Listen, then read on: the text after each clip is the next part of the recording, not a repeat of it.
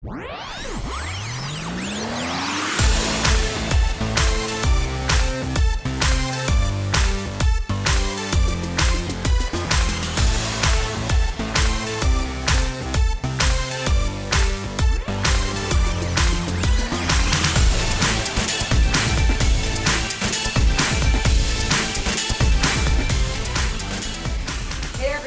welcome back to the Entry Level Podcast, where we talk all things entry level. I'm Lindsay Bernard, and I'm here with my co-host, Sarah Dudley. And today we're going to tackle an issue that most people deal with on an everyday basis, challenges with coworkers. Everyone has that one coworker that you just can't seem to get on the same page with, argue with, and just basically coexist with. What are you supposed to do? What is the appropriate reaction? How do you deal with the fear of speaking to that person or even going to your boss? The answer? There is no easy answer. All right, Sarah. So there are a lot of different ways not getting along with a coworker can affect you. It can affect your job performance. It can affect your mental state.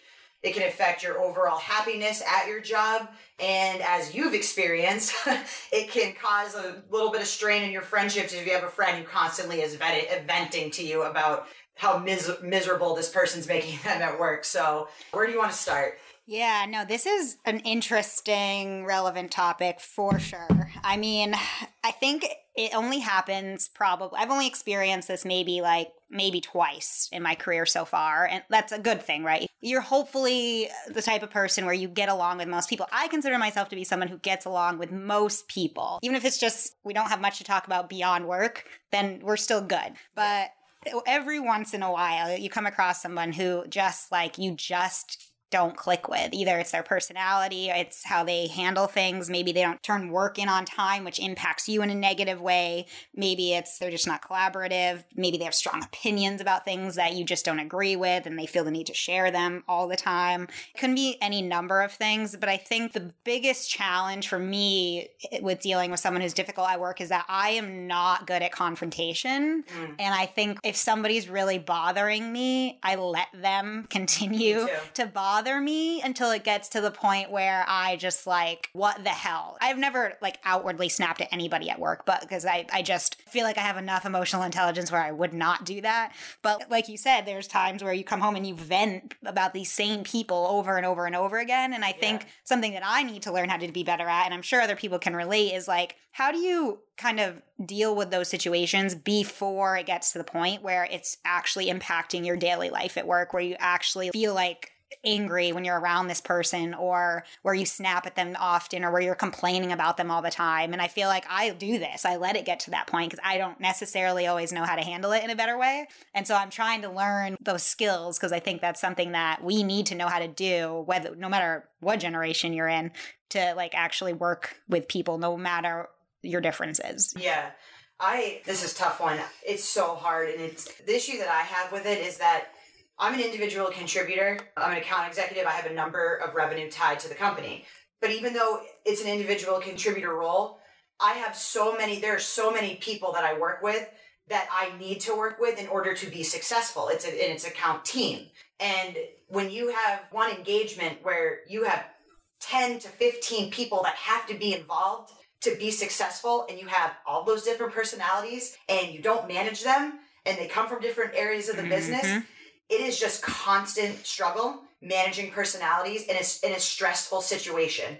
Yep. And so everything when it's an intense time, you feel it. I feel it, end of the quarter, or we work at a high level in my job. And when there's someone who is just caught, I cannot get on the same page with on the engagement, on their style, on what they're doing and with what they're doing within the engagement. It is soul crushing to me and frustrates me to no end. And I've had when I was younger, a lot of these specialists were older than me. Even though I'm quote unquote the quarterback, I was afraid to say something, and I would kind of let them walk all over me. As I've gotten older, I've gotten better. But as you can see, Sarah, a couple of weeks ago, I had a situation when we were in Italy. I wasn't even supposed to be working, and one of the guys is causing trouble. It really set me off, and it kind of ruined a couple hours of the morning of the trip, because then you're emotionally hijacked for the day. And I feel like I'm a venter. And as you know, I'm a ranter. And sometimes that helps me, but oftentimes it really doesn't, because you go back to work and maybe it's good for a day and then it goes, something else happens and it triggers you and it brings back all the other things that it's done. And it's hard. No easy way to get around it. Yeah, I think absolutely I agree with the emotional hijacking. That just like strikes it right nail on the head. I think when I've had to deal with these situations, I've had to deal with them at, I think, actually 3 different levels. I would say if there's probably 3 people I've come across in my career that I've really struggled with. One was someone who was far superior to me, which is really challenging when you don't get along because there's only so much you can do, right? We can talk about the tactics of how to like deal with these situations. And then there was someone who is basically on this, is my peer, and you can deal with them in probably a more productive way. And then there was somebody that I would say was probably somebody who was more my junior, and you deal with them in a different way too, maybe like more of a coaching situation. And so I think of the 3 that I have come across so far, ultimately, actually, the one that's been most challenging for me is the peer-to-peer, because I think when you can coach someone, you feel a little bit of sense of control over it. Yeah. And when they're your executive or your superior, you almost are like, well, there's not much I can do about this. Exactly. So I'm just going to get through the day-to-day. I probably don't have to interface with them too often. It's fine. And just sorry to interrupt you, but that just make a quick point, that saying people don't leave companies, they leave managers and they leave the executives. And so I just want to add that, because a lot of the time you don't speak back to your managers or your leadership, you just leave. So Yep. No, that's a good point. And then, so I would say the peer-to-peer to me has been by far the most challenging, because you're on the same level. So you don't necessarily want to come at them in like a condescending or defensive way, because you work together every single day. You see them face to face all the time. You can't really avoid them very often. And you don't want to cause disruption within your team by like being that person who can't get along with somebody else. And so I think for me, that has been the most challenging of the 3. And I've tried to figure out ways to resolve the conflict, because for me, it's just such a strange thing to have this weird conflict with somebody. Yeah, it's awkward. It's like, you feel uncomfortable. Yeah, Yeah, it's terrible. And I don't take it personally, because this person, I think, that I had the biggest struggle with, they had conflicts with multiple people. And so I tried to be like, this is something that they clearly have something going on. And I try to put on the lens of like, I don't want to assume they're just a jerk. Like maybe they have something really crappy going on in their lives, and this is just how they're putting it out in the world, by just being really difficult and just demanding and rude, like just rude, honestly. It was the experience. And you don't know how to handle it, because it's like, you're at work, why be professional? And it was someone who was an older enough. They were probably, 15 years older than me at least. And it's like, you've been around a while. Like, you should know how to handle yourself in this type of situation. So it was just really, that was a struggle for me, that peer-to-peer, weird situation. But I think peer-to-peer is a really good example, and where most of the conflict is as well, because peer-to-peer means so many different types of people. Yeah. Because like you said, there's a big difference between starting out and being a new hire and then being an executive or a leadership. And then that whole middle ground, you all have different types of roles. Yep. And you all work together. You're all different ages. You all come in, but yet you have to coexist with each other. And even though you all have different backgrounds and personalities, and execute. And I think that it's extremely, and when you know it when you don't click with someone. You know it in life, you know it in work, you know it at the gym, you know it everywhere. I know really instantly this, I'm like, oh, and I don't say it, but I have to be really careful. And one thing that I've tried to do, I need to do a better job, but sometimes, like you mentioned earlier, when I have conflict, I take it and I take it and I take it. Mm-hmm. And I don't flip out, but it eats me alive. It hurts me. And then, I try to, and it bugs me more, and it keeps me up even more at night than normal, and it gives me anxiety that I'm not doing my job well. And so I have to figure out personally a way to not let it affect me so much, because even if I would, so I've tried to even go to that person and be like, look, I did that. How would you like me to do this to try to do better? And if it keeps happening and you feel like you're kind of being, sometimes I feel like I'm just being like beaten up on, I have to figure out a better way to not let it affect me as much in other aspects. Cause it bothers me. Like, I don't like feeling being in a confrontation and feeling like I'm totally getting beaten up or someone kind of beating up on you. It's tough. Yeah. I think your whole point about not like taking it home with you kind of, that it's huge because I do the same thing. If I'm having a conflict at work or in any area of my life, I carry it with me because I'm always trying to think of how can I handle this? I don't like that feeling of having this conflict in my life, or like whether it's somebody that I really care about or not. I just like, I hate going into the office or something and knowing that there's this person that I have weird energy with. I'm like, how can I resolve this? Things that I've like, you can try the things they tell you to do, try to build like a personal relationship with them, try to get to know them, because you're not going to be a jerk to people you like most of the time. So I think there are tactics that you can try, but at the end of the day, I think you have to have the ability to kind of separate the two. I think especially when it's work colleagues that you're struggling with, I feel like these people, they are not going to go home and think about, oh, I was mean to Sarah today or rude, or maybe they do. I don't know, but probably not if they continue the behavior. Yeah. But I think it's a self-awareness thing too. I think for you not to be the person bringing in the negative energy every day, sometimes I wonder, like, do these people, if it's not just you clashing with someone else for personal reasons thing, if it's actually someone who they're not your friend, that's the thing. Like, that's the hardest part. Yeah. Like, they're not your friend, they don't even know you. Yeah. Yeah. And you get that vibe. But I think for the people who are generally just really negative and just spew out like negativity all the time, I think it's like a self-awareness thing. I try to be like, okay, I would never act like this because I'm like self-aware enough, emotionally intelligent enough to know that this is just not an appropriate way to be around people. Even if I have anger towards them or whatever, it still work. And so I try to just be like, it's on them to deal with their issues and not be this way. So I don't need to take this home and think about it. You know what I mean? Like, there's nothing I can do in this situation. And so I think that's one aspect that it's like a struggle with when you're working with people that are difficult. And the other thing, it's hard to do that. I hate that. It bugs me. I'm like kind of going through one of them right now, so I'm like thinking about it. But I just feel like you spend so much time with these people, and even though you are in a corporate setting, when you're around the same people and you're doing this and you're in the zone, and these things are happening, it can really sidetrack you from doing the job that you should be doing too. Yeah. And the other thing with that is, at what point do you say something? And I struggle with that a lot.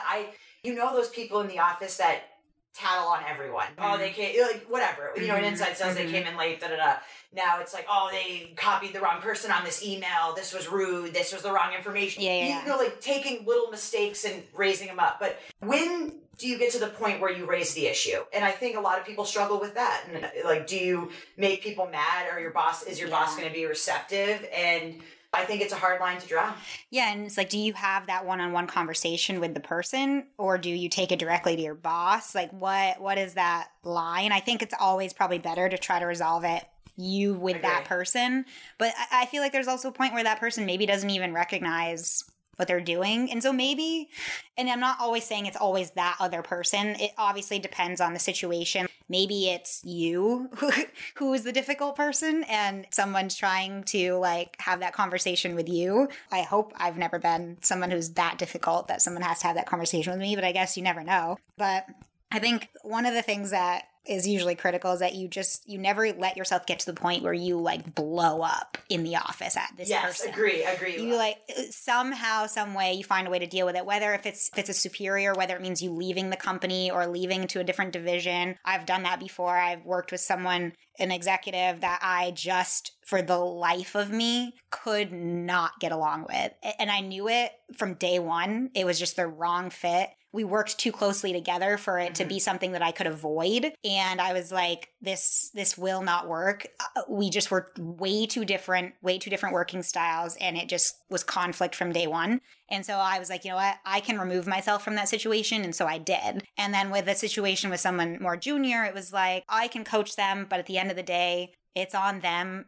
There's only so much I can do. And so with like the peer-to-peer thing, I think that's the scariest one. That's the one, if you don't handle, can like really affect your work and your work-life quality, and is probably the quickest one for you to blow up at, because you feel like you're equals, and you have to be able to find a way to diffuse the situation before it gets to that level. So I work with direct engineers on a daily basis within the accounts, and there was one engineer I actually knew at my previous company, came on board. He wasn't my engineer last year. They did a little reorg and he was going to be aligned to me, and I was like, oh, I know him, like, you know, this will be fine. Then I find out that he like wasn't enjoying like working with me, and I'm like, wait, that never happens. Like, usually, you know, I was kind of like, wait, he knows me and he liked me at the last company. Like, why is he not liking me now? And I was like really confused. And so I talked to him about it, because I actually did kind of know him, and I'm like, or you know, I knew him prior, and I go, hey, I kind of am getting the vibe or heard through the grapevine, you're not really liking the way that I'm doing some things. Like, what's going on? And he was like, well, no, I just like, you don't copy me in all the emails, and so I try to do stuff, and I'm like, oh my God, it's so easy for me to fix, because I was always taught to copy as least amount of people as possible. But he likes to run his business where he likes to know everything that's going on in the account, even if it isn't technical. And so that kind of taught me that, like, you should ask the person if you do have that conflict. I know sometimes, you know, I can be strong-willed, and I usually am, but I've learned that you almost have to, even if I don't feel like I'm doing anything wrong, I'm always kind of like, what can I do better? Because if I try to make a change and it still goes on, then I know that it's not me before I escalate it. And then if it keeps going, then you're like, okay, like to kind of to what you said. And sometimes it can just be better communication, but are those X factors where it just doesn't get better? Yeah, the receptiveness on both ends, I think, is important. Like, I think if somebody came to me and they were like, listen, you do this and it drives me crazy, I would be like, okay, is this a personal thing? Is it how I wear my hair? Or is it like an actual thing that I can fix? Like you said, like, oh, you don't copy me on emails, or, oh, there was one example of like, oh, you guys, you have a meeting room scheduled and then you change it on the fly all the time. Like, how am I supposed to keep up with this? I'm like, okay, that's a legitimate complaint that we can fix. Yeah. So you have to be receptive to things like that, even if you don't want to hear that you're not doing things the right way. But when it comes to that, has to go both ways. So if I go to someone and I'm like, listen, I'm really struggling to work with you for these reasons, and they come at me and they're like, well, it's funny you say that because I act like this because you do these things. That's the conversation that you have to have. Yeah. And if you don't ever have it and the both of you are just infuriated with each other, that's where it turns into like a nightmare, which can potentially, especially if you're early in your career and you don't know how to handle really these things, sidetrack you. It can really sidetrack your, like, at least in your company, if not in your career, depending on how badly you explode. And if it's a pattern for you, if you consistently come across situations where you're in conflict all the time, that's obviously something that maybe you need to be like, all right, what can I do better? Why is it always me? So I just think the other thing that I think is hard too with conflict is sometimes when you have personal friends that you work with and that you have to work in a work setting. Yep. I struggle with that too sometimes, where sometimes you have to upset your friends for what you know is right for your job. And I think those are always really awkward when you have to do that. And the other point I wanted to make was, with that said, is sometimes I look at people I work with and they just don't give a shit. They don't care. They care about their job, their success. And by the way, as some of my managers say, sometimes you need people like that, and especially in tech and in organizations that I work in. But I look at them and I'm like, I wish sometimes I didn't care, but I do. Yeah. And like I said earlier, being in a conflict with someone or having that awkwardness bugs me. And I look at some people and I'm like, how do you just like bulldog not care? And not care at all? Yeah. I don't know how it happens. Like, how do you I get things done. I can execute, but when it comes to just like bulldozing things, like I can't do it, and it bugs me, and then I'm like, I'm sorry, like I don't know, like I think it's a tough balance. Yeah, I think that comment you made about people who, they're clocking in 9 to 5, but they're just miserable and they don't care, and yeah, they get the job done because that's their job, but they're really just watching the clock, and they just want to either retire, or they just want, they're there and they're going to be miserable the whole damn time, but they're there and they're doing their job, and that to them is what's most important. Or they're just really just disillusioned with the company they're at and they want to leave, and they're just waiting until they get that right offer. And so that comes across, in their attitude and how they engage with the people around them, with their teams, with, broader, their leadership. That comes across, and that type of attitude, I think, I was having this conversation literally yesterday. It's just a dangerous attitude to have in your company. Like if you're a manager and you have a person who's just infusing what would normally be a really positive environment, like everyone's going to have their scuffs every now and then. But if you're a solid team, like you can have that fight and just as quickly be laughing about something else. I think it's the constant one though. It's the constant. It's the constant. Yeah. It's like, you get the anxiety to go away, and then something else happens like 2 days later and it brings you back. Yeah. And it's very difficult. And I agree. I think the self-awareness is big, and it's one of those things that I'm not too proud to admit I still have to get better at, in dealing with it, because it does. It eats me, it eats me alive. And same. You tell people that don't necessarily care, but you have to get it off your chest so you can go eat gelato in Italy. No, I'm just kidding. That actually happened. It did. But yeah, so I think, since we just brought up Italy, maybe I'll just pull an audible for our last segment. And Sarah, why don't we talk about some of the food and gelato we had in Italy just really quickly, and we'll keep this episode short. This is a great segment. Wow, the food. So many things. I'll have to say, though, I'll talk about the lasagna situation. Okay, go ahead. Yeah. So you should post some of these to the Instagram so they can see. We're going to Italy, right? And so the number one thing that was on my food hit list was lasagna. I mean, it just our whole group we were with, we're obsessed with finding the we're like Garfield. I mean, we're basically Garfield. Yeah. So looking for a great lasagna, one night we decided to wing it for dinner, and we hadn't winged it at any other point. And so we decided to wing it for dinner. We end up at some restaurant. I don't remember the name, but it doesn't matter anyway. And so we order 2 servings of lasagna and then 2 other dishes to split amongst the 4 of us. That was the first night. Was it the first? Yeah, that was our first. Lazy. We were excited. Yep.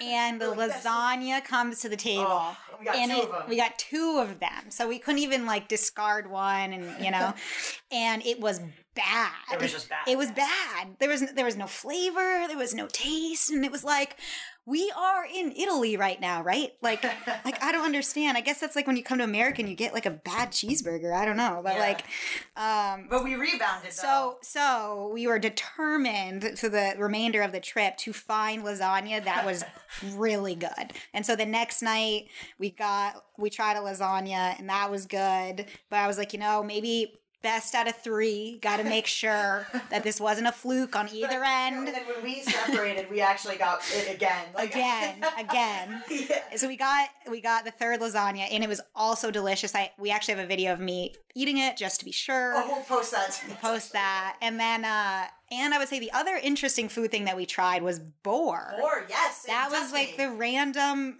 thing of that part of the country, and we gave it we were like, why are there boars everywhere? I forget what that type of pasta is, but the thicker, skinny pasta. No, it wasn't fettuccine. It was like wider. Falafel or something. Yeah, it was wider than that, and then it had this really rich sauce with boar. It was with kind of boar shredded meat in it. It was good. It was really good. But the gelato piece was really funny because we went all the time, and we would get those, because you can get them for $1 in those little kitty cups, and you walk 14 miles a day, so you kind of just stop in every, I mean, we did anyway. Literally 14 miles. Oh, I was going to say, but we would just stop in every gelato thing we would see. And it kind of was fun because we got into a little competition of who could mix and match the best flavors.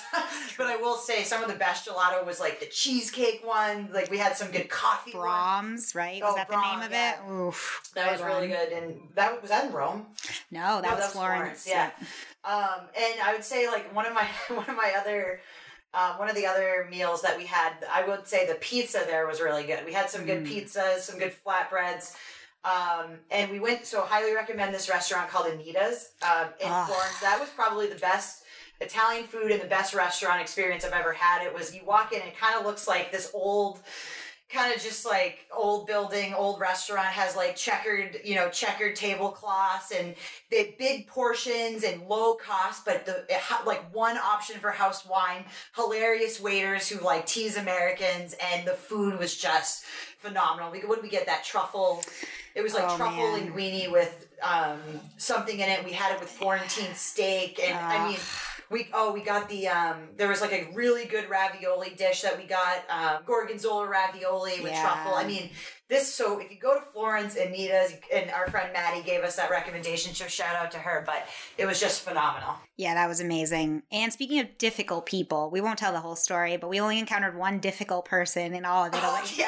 But we held true. We stuck by our values. You know, they brought us framed for like something on a bill that we didn't do. They brought us, what was it, fried lamb, and we asked for grilled, and then they tried to charge us for it. It was shiesty. And Sarah stood up for our freedoms abroad, so it was good. But anyway, we'll definitely have to post some of these pictures when this episode airs, because the pictures of the lasagna will make you want to go get it. Yeah. All right, guys. Well, thank you for listening. And if you, like we always say, if you want to be on, reach out to us. We may be reaching out to you as well. And we hope you stay with us, and we really appreciate you listening. Thank you. Thanks, everyone. Follow us on Instagram, Entry Level Podcast. See ya.